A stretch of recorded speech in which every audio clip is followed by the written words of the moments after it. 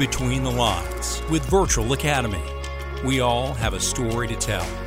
Hello and welcome to a special 4th of July edition of Between the Lines with Virtual Academy, where today we wanted to recognize the brave men and women of our armed forces who put themselves in harm's way in order to allow us the freedom of those often quoted unalienable rights of life, liberty, and the pursuit of happiness. So for this episode, we wanted to bring back a guest who is a retired U.S. Army military police first sergeant with over 20 years of law enforcement and military experience. As a matter of fact, he first appeared on the podcast nearly 1 year ago, just a couple days shy of that, way back in episode 9. That was July 12th, 2022. You can go back and listen to that in the archives. When he was on then, we wanted to make a point to invite him back for another appearance, and today's episode just seemed like the perfect opportunity. Before we bring him in, allow me to introduce the Commander-in-Chief of this here podcast, Mr. Michael Warren. How are you, sir? Buddy, I am great. And a happy 4th to you. Happy 4th to you. You know, this is one of my favorite times of the year. I don't like the hot weather, but I love July 4th. I love what it stands for. Couldn't be more excited. And I love Joe Willis. So I think we've got the trifecta or quadfecta, whatever it is we've got. Everything's right today. This is the hierarchy in your life. It's Left of Greg podcast, Joe Willis, your wife. In that order. We might as well get it out there. Guess when my anniversary is? July 4th. No kidding. Oh, absolutely. Hey, come on, buddy. Oh, wow. Come on, man. Talking about fireworks. There we go, brother. Happy anniversary. Yeah, man. Wait. Is it your anniversary to your wife or to Greg Williams? Listen, let's not complicate things, all right? Okay, let's not mix those things. Yeah, that's how guys end up on the couch. Okay, I got you. Hey, man, I am excited, though, because you guys know I love Joe. I enjoyed the conversation we had the last time he was on the podcast, and I would expect that this one is going to be no different. Yes, he's a very educated man, well-spoken, and I think he's going to have some great stories to tell. So why don't you go ahead and introduce him for us, and let's bring him on here. All right, our guest today retired from the United States Army in 2016 after spending the majority of the last 2 decades in direct leadership positions from team leader to company first sergeant. He served back-to-back assignments at the United States Military Academy at West Point as the Senior Enlisted Advisor for Military Science Instruction and as the Academy's Equal Opportunity Program Manager. And he's also served assignments in South Korea, Honduras, Germany, Iraq, and Kuwait. Currently, he is the Chief Learning Officer at First Help. That's something we talked about the first time he was on the podcast, where he oversees learning and development along with that organization's marketing efforts. And despite rumors to the contrary, he is not the goalkeeper for the Nashville Soccer Club. We welcome back to Between the Lines, Mr. Joe Willis. How are you, sir? And a happy 4th to you. Happy 4th, Independence Day. Truly blessed to be here, guys. I'm super excited about this conversation. I've been looking forward to it since you first asked. This is going to be a great conversation today. All about America. How can we go wrong? Exactly. Yeah. Now, Joe, it's funny you should say it's all about America, because I wish that you could listen to some of the conversations that take place before you jump on these things right here. We had about, 3-minute conversation, Brent, about the fact that you are indeed American and not Canadian. Because apparently there was a misconception about that. Well, to be fair, our executive producer, Aaron, gets you and Brian Willis confused, and he is Canadian. So I think that's where he says this now, but that's where the disconnect's at.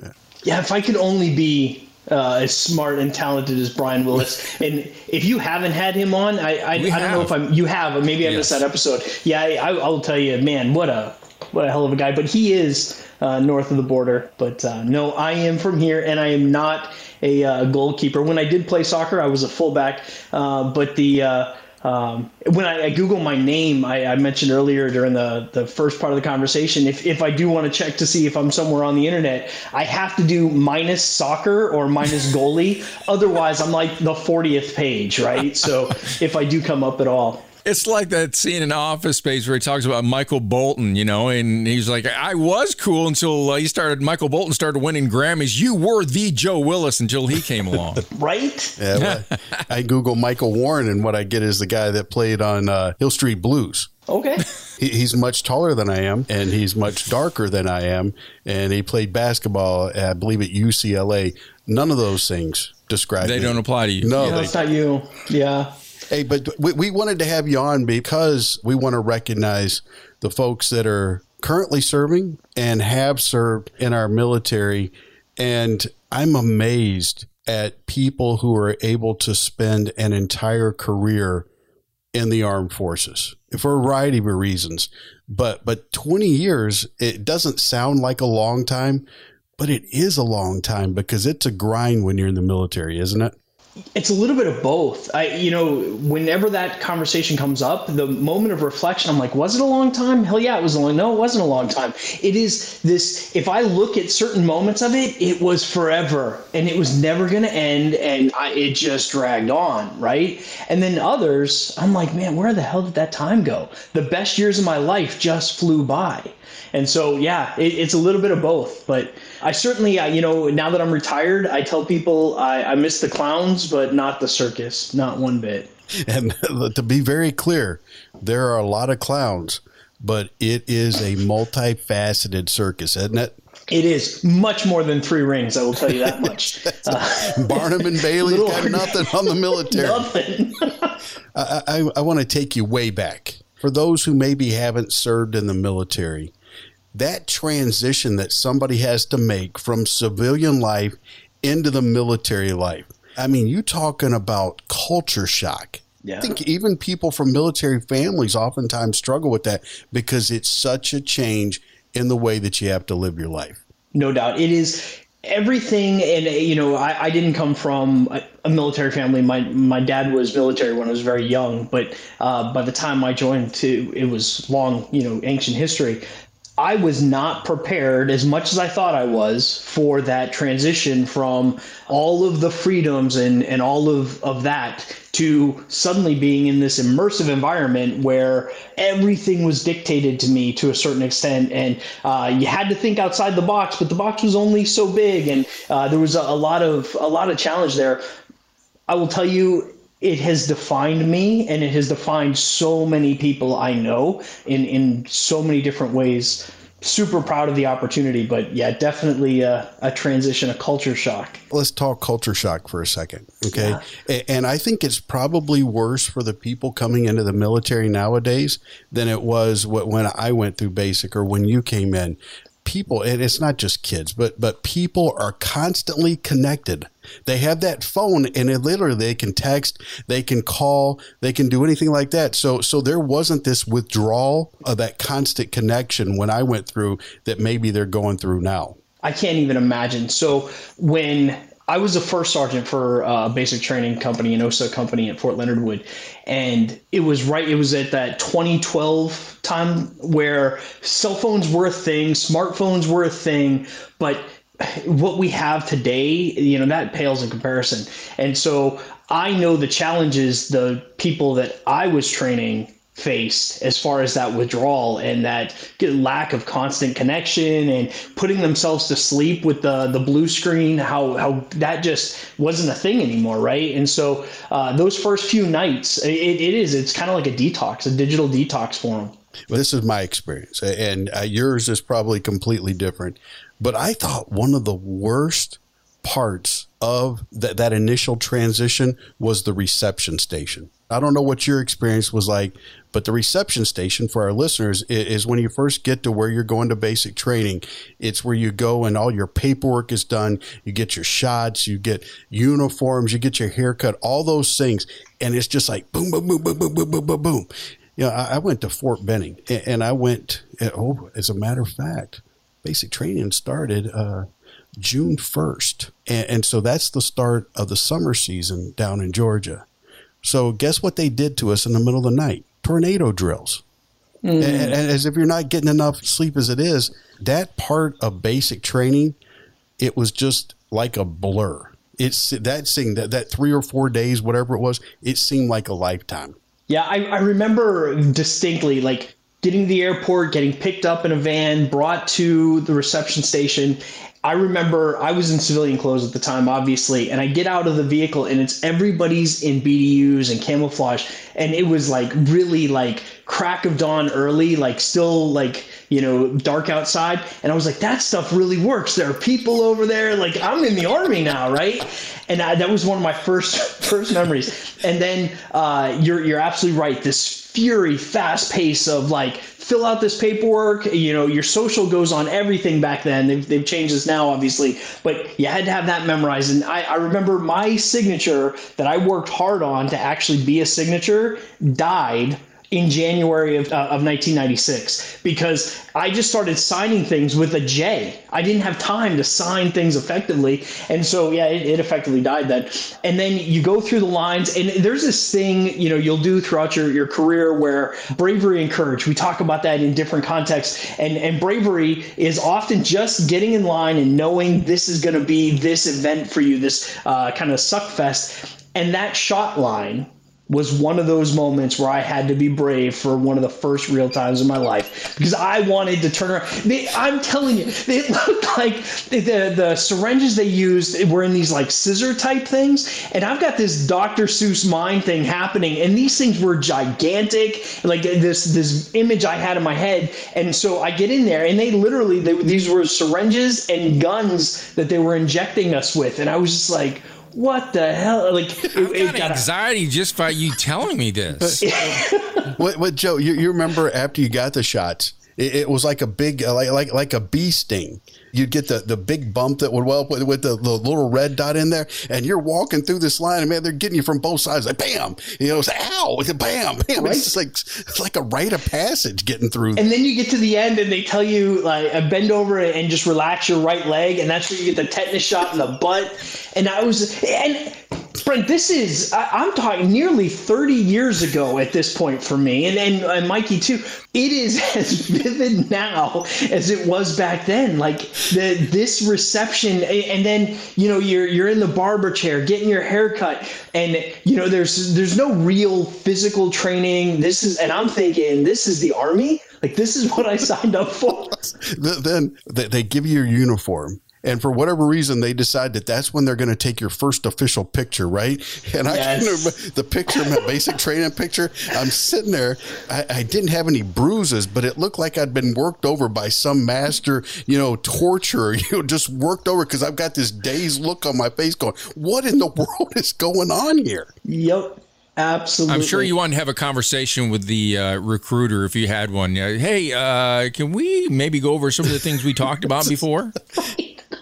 Yeah, I missed this part of the recruiter speech. I did not catch this part. So I got to ask you, so you're at this part, and then you mentioned like this blurry haze of things.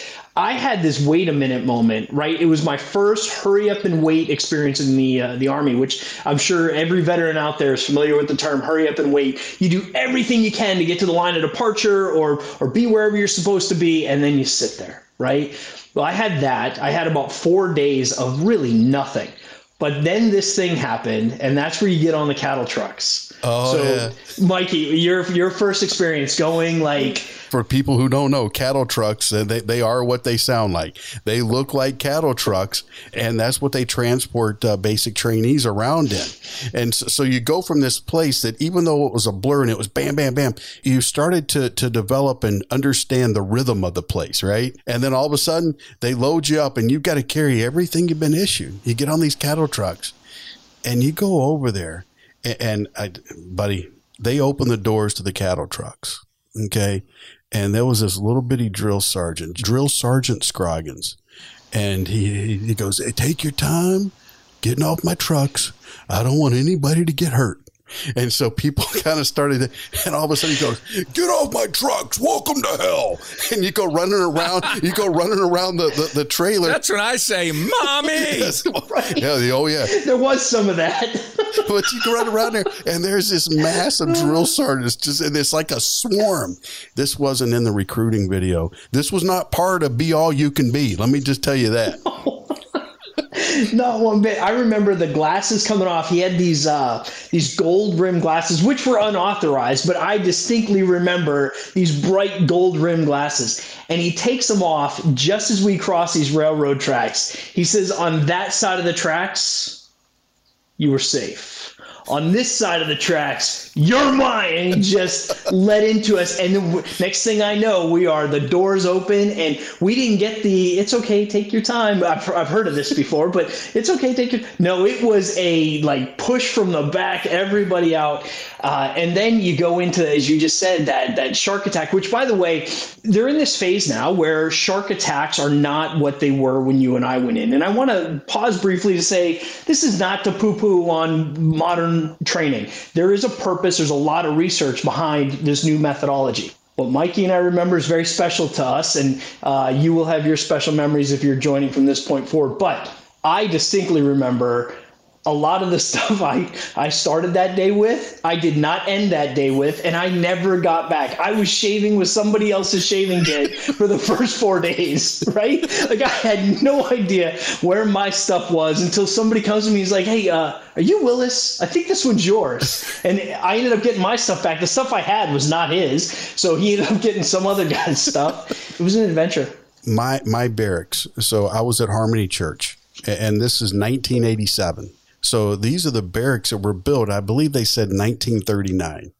So that gives you an idea how old these things are. And they were these old 2-story barracks that were off the ground on these cinder blocks. The company road in between there was all gravel. So that's what we're getting smoked on. Now, I have to share a personal story here to show you how vivid the memory is. Now, when you're at the reception station, you're issued this manual that you're supposed to carry in your cargo pocket. In mine, it was the Blue Book. I was infantry. And he said, you need to study the Blue Book. And in the Blue Book, it tells you your general orders. You learn the ranks and all that. Dude, I studied all the rank because anything I can do to reduce trouble, I'm there. We're in ranks that right after we got off the cattle trucks, and this little guy comes up to me and starts yelling at me. But he had a rank on him. I had no idea what it was. No idea. Never seen it before. And so he asked the question. I said, well, he's acting like a drill sergeant. Yes, drill sergeant. I'm not a drill sergeant. Get down, right? So I end up down there. And a little bit later, he comes back and he asked me another question. I'm like, well, son of a gun, he must be an officer then, because he wasn't wearing a round brown. He's got the regular cap on. Yes, sir. Sir, I'm not an officer. I'm like, what is this guy? So he comes back a third time, and I'm looking at this thing, and it's his rank insignia is a shield with a knight's helmet across it. And I'm like, well, that's the closest thing to a specialist I've seen. So I go, yes, specialist, oh my gosh. And I'm down on the ground. So I'm down there on the ground doing push-ups. And he gets down in my face and he's going, it's drill cadet Alexander Hicks. And this dude that was between his sophomore and junior year at West Point, and they had to go and do some service, and that happened to be his. So drill cadet Alexander Hicks, if you're listening, and if my memory serves correct, you're from Columbus, Ohio. I would love to be able to talk to you. Love it. Oh, too funny. Yeah. You talk about lifelong memories. You and I are in the training field. The ability to look back and reflect on how they take somebody with zero experience and weave them not only into knowledge, but into a team. And you got to see it from both sides. So I'd love your perspective on this. You got to be the person that was being molded, and then you also were supervising the people doing the molding. So how do they go about doing that? You say there's a lot of purpose behind it, but what is the purpose, I guess, of basic training for those who haven't been through it? Yeah, so I'm very fortunate in that I did a stint as a first sergeant at basic training in OSA Company for military police. And then 2 assignments after that, I was the senior enlisted advisor for military instruction at West Point, which isn't necessarily in the same TAC arena, but I was always there for our day. And then we had them for the summer for that first summer. Like, take that shark attack, for instance, and its purpose back then, less researched than it is today, was essentially that moment of a significant emotional event. If we want cultural change, that's one of the things. Reacculturation is the other, but that takes so long.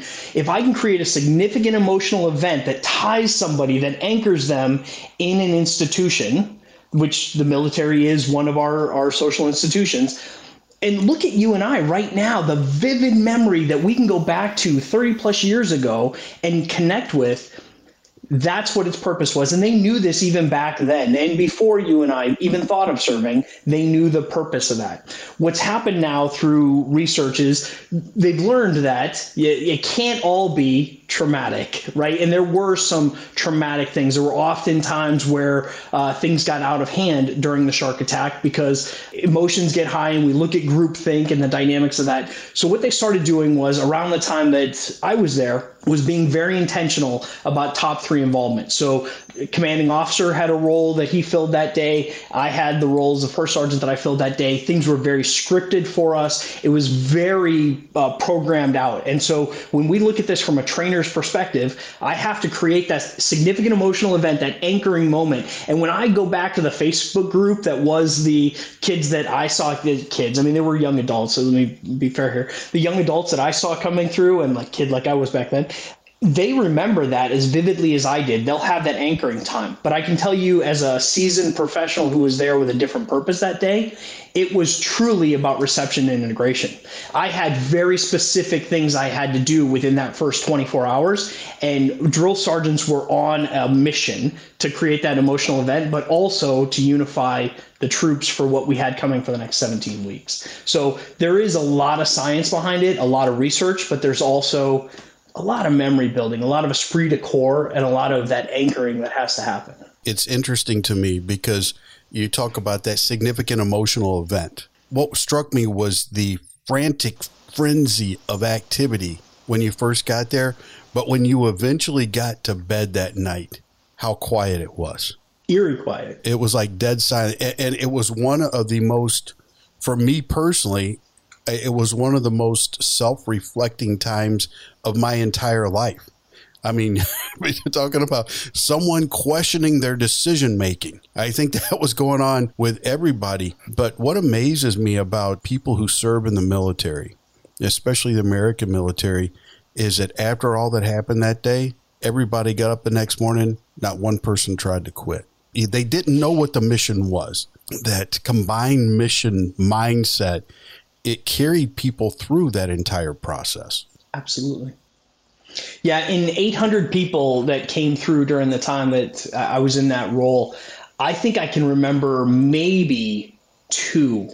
One distinctly, because I had interacted with him, which I didn't get that much interaction with individuals, but I had interacted with him during that day. And the drill sergeants came to me the next morning. They were like, "First Sergeant, we don't know what you said to him, but apparently he doesn't want to be here anymore." And all I really said to him was, "Just keep your chin up, kid."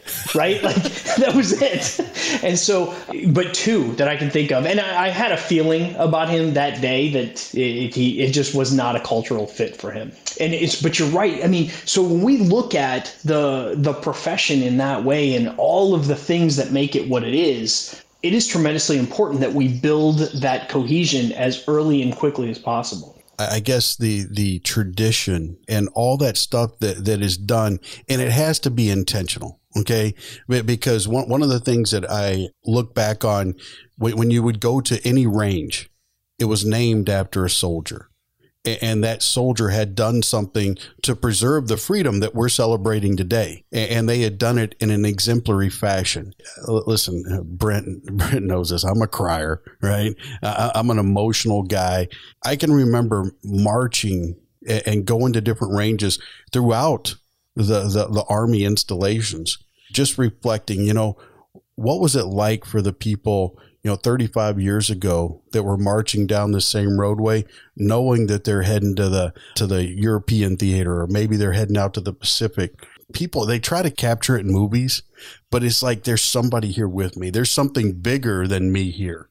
Oh, absolutely. One of the days that I really embraced, and I wanted the entire cadre to do the same thing because it translated so well in that, was the bayonet training day. There is something that happens that day. You can watch the transition of people as they develop the confidence, and that it always starts off with a story of a time that soldiers had to fix bayonets. And whether you go back to Revolutionary War or any number, the drill sergeant that was leading the training that day would always pick the story and really kind of hammer home the connection to the warrior mindset.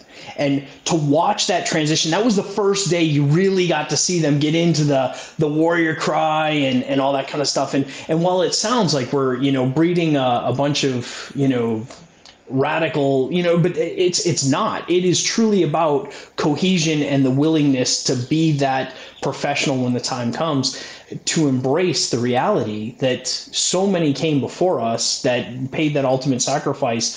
Am I one who's willing to do that? And I think seeing them for the first time in that space, it's powerful. Even as a troop going through it, what I remember is trying my best to impress my drill sergeant with the, my warrior face, which was never good enough. And, hitting the, parry the left, parry right, and hitting my knuckles on that stupid spring thing that, because I did it wrong. And I just remember in that day, but when I saw all of us at the end covered in sweat and I felt connected that day as a troop. Years later, watching this happen, I watched a bunch of awkward Joe Willises running through there, doing their best to parry left and parry right and jab and make their warrior face. Yes, it was awkward for them, but in that moment, I saw them becoming the warriors we needed them to be, and our nation needs them to be. What you just talked about kind of takes me to another point in your role as a military police officer. And I think that one of the things that's interesting about policing the military is that everyone there has been trained in the use of weapons. Most people have access to weapons that civilians don't have access to. But the research shows that statistically speaking, there is less violent crime committed by those in the military than there is in the civilian world. As a military police officer, that had to be something that was in the back of your mind that, listen, that, these folks have by and large had the same training that I've had. If I encounter somebody on a traffic stop in the civilian world, chances are they haven't any training. So from a police perspective, how did you handle that, dealing with those types of people? Yeah, so presumed compliance is a huge issue with us in the military police corps. So that is, I assume, under general military authority, if I give somebody an order, they're going to comply with it. And generally speaking, day-to-day socialization, our client base, our community is rather well disciplined, as you pointed out, right? And so I distinctly remember watching, I won't drop his name here because chances are he may listen to this at some point. This guy say, hey, it's at a bus stop, an unruly passenger is taken off the bus by passengers, because we used to have a Greyhound bus stop right on Fort Leonard Wood. And so he's being held down by some passengers, and he's a soldier. So this guy who's a patrol supervisor says, hey, go ahead and let him go. Hey, parade rep. Whoa! The guy hit him. I said, what are you doing? Right? This is rule number one. You've already got the guy on the ground in a relatively easily cuffable position. Why not? No, it was just, and so I will tell you, that was a constant threat we had, that you just kind of assume people are going to do what you tell them to do, especially once you reach a certain rank, right? People just pay attention. The other thing is we often would find ourselves training for was that ninjas in every corner, because everybody's so highly skilled, right? And inevitably the time that we go deal with something, it's going to be a dude barricaded in a barracks room with a saw, right? Like a squad automatic weapon, right? A fully automatic 5.56 weapon. Yes, on all ends of that spectrum. So first, the presumed compliance piece, getting people past that general military authority does not work on a DUI, right?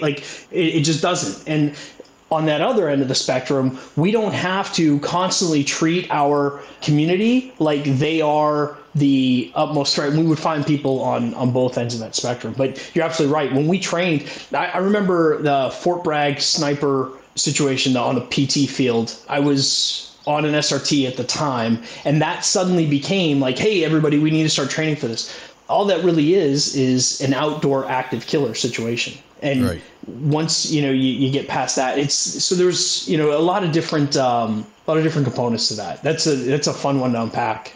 Well, let's shift gears for just a second, because that kind of describes the role of the military police officer stateside. What is the role of a military police officer in a wartime environment, in a combat environment? What role do they? What are they responsible for?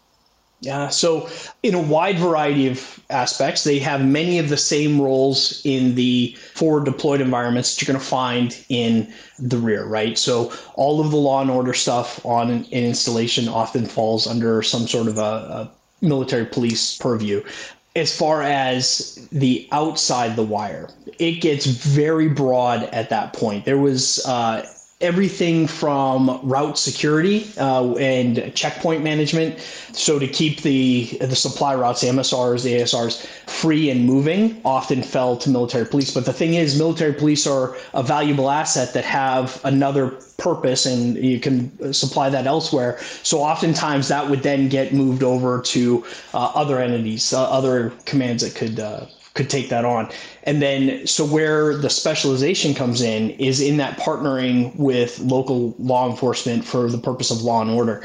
And so reestablishing law and order, doesn't matter what conflict you're in, or even if you're not in a conflict, if a military police company or any size element is deployed to an environment, one of the first priorities is establishing a liaison with local law enforcement and to build that law and order capacity. And so that is a big piece of it. So throughout the wars in Iraq and Afghanistan, the war on terror and a lot of the activity that was happening in Iraq and Afghanistan was largely about building the competency of law enforcement. And so everything from standing up police academies to actually going out and partnering with police stations and, just building those relationships where, hey, let's actually go out on patrol. Let me show you how a patrol works. And while you're not necessarily doing traffic stops, this is a good opportunity to just do some knock and talk sort of stuff, right? And build relationships with the communities. We're your police. We're here to support you. And otherwise, what they would do is just kind of often just stay in the station, not knowing what to do. And so that's a big component of it. It's almost like a special forces type activity where you're training the locals to do the job that you've been doing. So that it's sustainable beyond your direct involvement with that activity. Absolutely. And to be fair to all of conventional forces, that became a big priority over the last a couple of decades as to building the capacity of our conventional forces in any occupational specialty to partner with their peers in the host nation or the local forces. But from a military police perspective, you're absolutely right. Like, one of my favorite experiences was this moment where we got a tip from an organization that was kind of a grassroots effort among the Iraqi population to basically give tips, right, to their local police. So the IPs get this tip. They don't really know what to do with it. So they reach out to the military police company and say, hey, we need support in this. There's this rolling cache coming through. We have reason to believe this is actually going to happen. And so they do. The military police company goes out there with this organization and the local IPs. They conduct a flash checkpoint and actually apprehend the individuals involved, seize the vehicle, which was a rolling cache. And then what do you do with that? Look at it from a civilian perspective. What happens next after I arrest this person who is in possession of illegal weapons? What happens? There has to be the follow-up with it. I mean, if you want to be truly successful, there has to be some type of judicial process that has to be undertaken to ensure that the person is held accountable. Absolutely. And that's one of the things that was missing, and often where the expertise of American military police lend themselves to the forces on the battlefield, where what do you do with that? How do you seize that evidence? How do you collect it? And then how do you take this and move it into a host nation criminal justice system, which, by the way, the Iraqi criminal justice system is distinctly different than the American criminal justice system. So we had to have lawyers who were doing, like I said, all conventional forces play a role in this. We had to have lawyers who were partnering with local prosecutors. Here's how you actually prosecute this. Here's the cool part that I really enjoyed the most was we had set up a forensics facility at Cobb Spiker where we were actually doing forensics exploitation, and used that facility to gain evidence that was used in a trial that convicted the individuals who were involved in this process under their rule of law. So they were not detained in American detention and put into a detention facility. Instead, by, with, and through, the Iraqi police conducted this flash checkpoint. They effected the arrest of criminals who were transporting illegal weapons. They seized those weapons, later destroyed the munitions, then also convicted them in their rule of law under their court system. Huge success story. So the role of the military police isn't to go in and cram the American judicial system down the throats of these countries that we're in. It's to support the judicial process and framework that's already in place. Absolutely. And I mean, even take here in the States, both, you and I have done a lot of training, different agencies around the country as far as systems and practices. If I take what works in New York City, NYPD, a department of 30,000 officers, and I try to impose it on an agency that has 15 people in the Southwest, it's not always going to fit. And I think that's one of the things that as trainers, we've learned that you've got to contextualize it and make it appropriate for the culture that it's in. There are best practices that we as Americans, and trust me, like I remember distinctly having those moments of bias where I'm like, why the heck can't you just do this? Right? Like, well, it doesn't work that way. And, inshallah is a real, if God wills it, is a mindset there. And there are times where we would be at the mercy of, if God wills it, this will happen.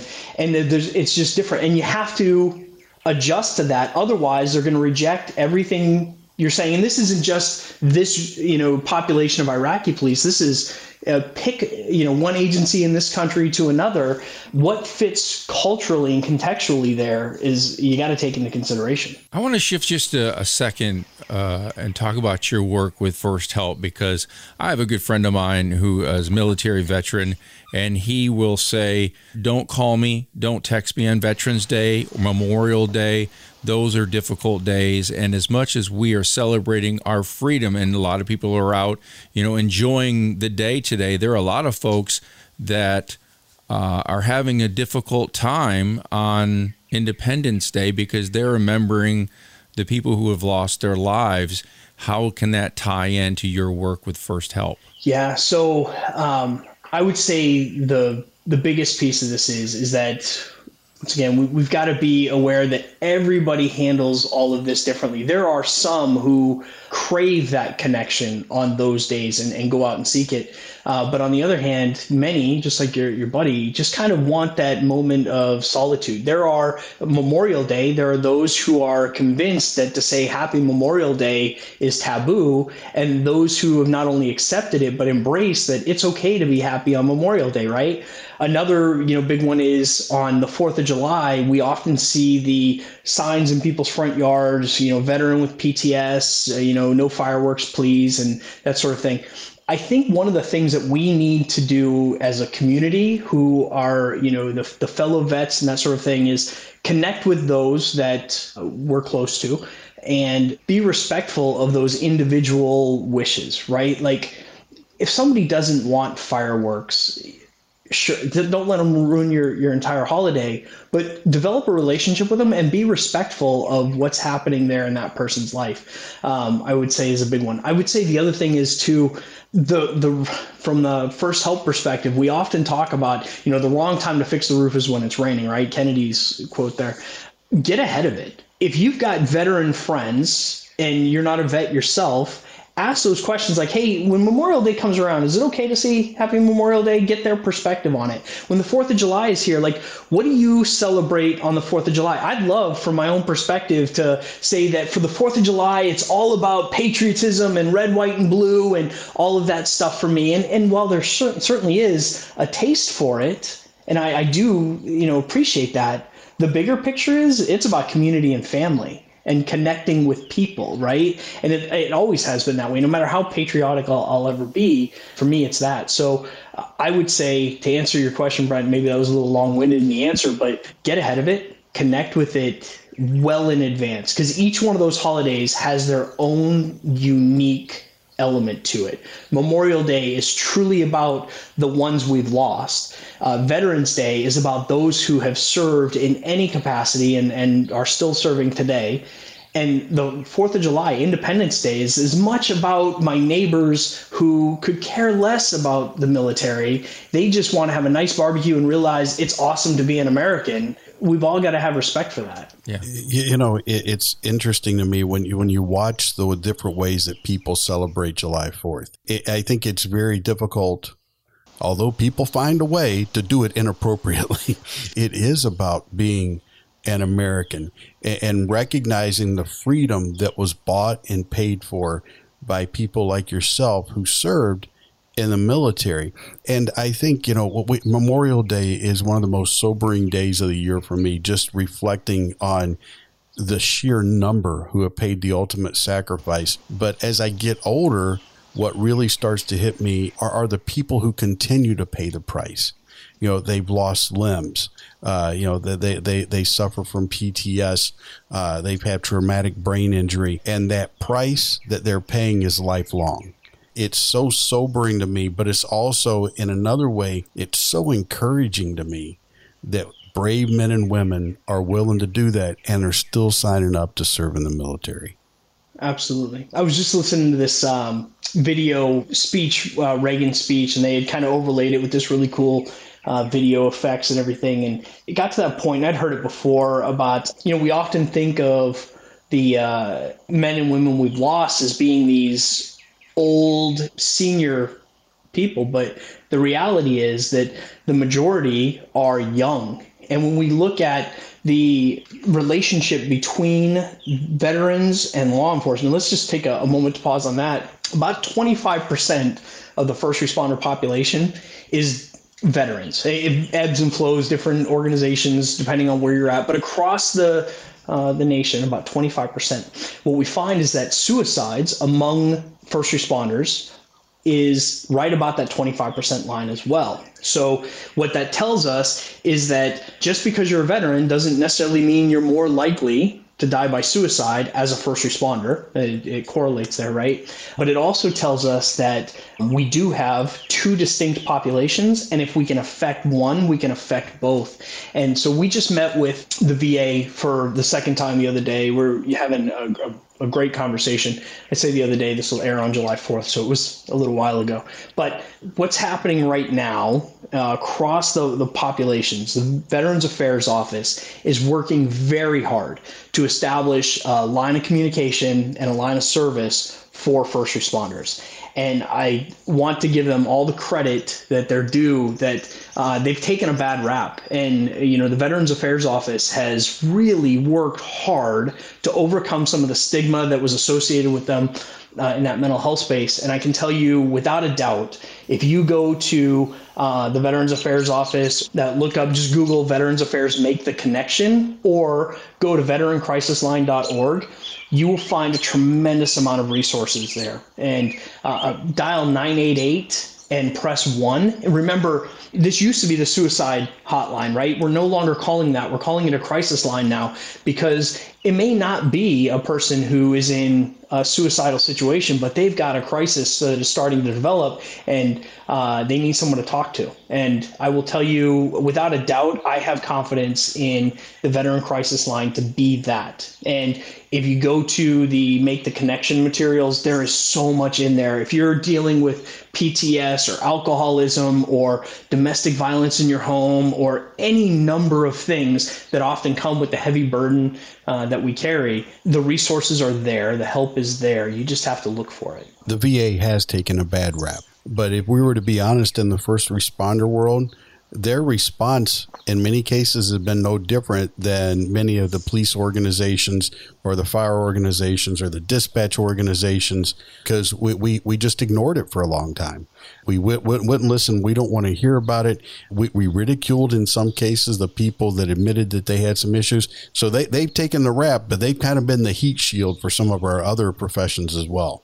True story. Yeah, that's a great point. And because they've been out there and they're dealing not only with this small population that is the veterans within the first responder community, but they've got millions of veterans that are in one way or another, whether they are just now transitioning out and they're trying to get through their claim and they served, 6 years, 8 years, whatever, or they're a 30-year vet looking at retiring, or they are past by 30 years, right? And they're still using the systems. There's a tremendous load on them to resolve. And when they were making mistakes, and there were some horrible things that happened, but I think at this point they've worked very hard to make amends and are working diligently to develop those systems. My challenge to veterans out there is, again, get ahead of it. The wrong time to find that counselor, the wrong time to deal with a crisis is in that moment of crisis. Start developing those relationships ahead of time and put them to the test. If you're not getting the service you need when things are good, then that's the right time to bring up the issues. The wrong time is to wait until situation's bad and then try to solve it. And talking about building systems and getting the word out, you continue to do that right now with First Help. And in fact, you and I are going to be co-teaching on a day coming up next month, August 24th. Down in Kennesaw, Georgia. We're doing a virtual academy live down there. I'll be doing my thing, but what are you going to be speaking on during that particular event? Yeah, Mike, I'm absolutely excited about it. So we have a program called Responder Readiness. It's a 4-hour workshop that takes a very, not surface level look, but not too deep of a dive on stress. We get that as first responders. We understand what that is. But then we start looking at ways of reframing stress, and a lot of the positive psychology mindset, some stuff from Dr. Kelly McGonigal and the way she looks at it in the book, The Upside of Stress. Highly recommend anybody in this space pick that up and read it. But we kind of flip stress on its ear. What are some of the ways that we can take that thing that happens inside of us and turn it into a positive response, a challenge response? I can do this. An excited delight response. It's okay to be excited about this stressful thing that's happening in my life. Or tend and befriend. It's okay to reach out for help. It's okay to seek connection when I'm stressed. And so we take a look at those. Then we get after the persistence piece of this. One of the challenges that we often have in this space is framing those conversations for how to have the difficult conversation. We use what's called the results-oriented communication model, where it's a simple framework that I can pre-stage a conversation that if I need to talk to Mike, here's the things I'm going to say, right? Like I kind of want to have this laid out in my head and how I'm going to address it. It's different than sitting at home all day, waiting till somebody gets home and then releasing the buzzsaw on them. No, this is a framework. This is a framework where I can say, hey, Mike, I've noticed these things. I overheard you say this. Here's what I think in the story I'm telling myself in my mind right now. I'm worried. I feel this way because of it. Here's what I want to do about it. Can I get a commitment from you? It's a very simple framework. But what we often do as human beings is we jump straight from the, dude, I saw this, to let's do this. We skip over all of that important stuff in the middle. And so we give them a time and space to practice that. We also go over the local resources and have them kind of fill out a worksheet on what are the resources that are available, give them some time in class to prepare that. And then we start everything off. We kick the day off now. This used to be the final module, but we now kick it off with what we call the range of resilience. It is 5 very simple, practical resilience skills that any one of us could use at any time and should be using on a regular basis, which I'm going to give away the answer to the test right now. It is recognizing the good, right? It's seeking intentional joy and gratitude, which is a difficult thing sometimes for those of us who live in this world of constant negativity and the worst of the worst, right? We go over that. Recognize the good. R. A, active constructive responding. How do we engage with people? And, I do this little demo. Everybody will see it then, but it's kind of an example of what wrong looks like. And then we talk about how to actually engage with somebody we care about, because the reality is so many of us find ourselves slipping by picking up a phone and just kind of not paying attention to that other person or whatever. So active constructive responding. Notice the world around you. Very simple mindful skill, but this is one I have a hard time teaching because we could go so deep on it, but I only have a little bit of time. So we introduced the concept of mindfulness and noticing the world around us. Get Up and Move is a skill which is largely about all of that, developing the neural pathways of finding joy and gratitude, being connected to that mindfulness, but also creating that time and space for endorphins and that sort of thing to get that positive neurochemistry happening. And then lastly is energy management. Everybody knows about the breathing stuff, right? That's a pretty common one. We go over cyclical sighing and a little bit of research out of the Huberman Institute, which I highly recommend people look into, basically how to manage that energy that's building up in us. So those things that's a very surface level of what we'll be going over. When we were scheduling this class, and I asked one of the agencies that's kind of leading the hosting of this, said, "Hey, what topic would you like?" And he goes, "Man, wellness and resilience." I said, "Well, I know a guy. Hey, that was an easy one. It was the easiest one to schedule so far. As we're wrapping things up here, I just want to point out that one of the things that I am so blown away by is the fact that we still have people going in the military and doing that job so that we can celebrate days like July 4th. And I can't think, but folks, if you're listening and you have served, you are serving, or if you're going to serve, man, thank you for what you do, because it does make a difference. And making a difference is what living should be about. Now, Joe, you're going to appreciate this. I was denied the permission to sing God Bless the USA on this episode. I wanted to. It's going in my mind right now. I was not a part of this conversation. We have a CEO, and the CEO, he reminded me, this is not a music podcast. This is a first responder, and we don't want this to be the last thing that these people hear before they unsubscribe. But, man, happy July 4th. And thank you for your service. God bless America. We live in a great country, and we oftentimes forget it with all the stuff we got going on. But I will say that this country is great because of people like you, Joe, and people like you, Brent, and people like you, Aaron, and people like you, Brandon. We're all different, but that difference is what makes us so great. I wish we could take the emotion that we have on days like 4th of July, harness it, and just continue it the other 364 days of the year. If we could figure that out, man, we'd be doing well. I wish we could figure out a way to do that. Absolutely.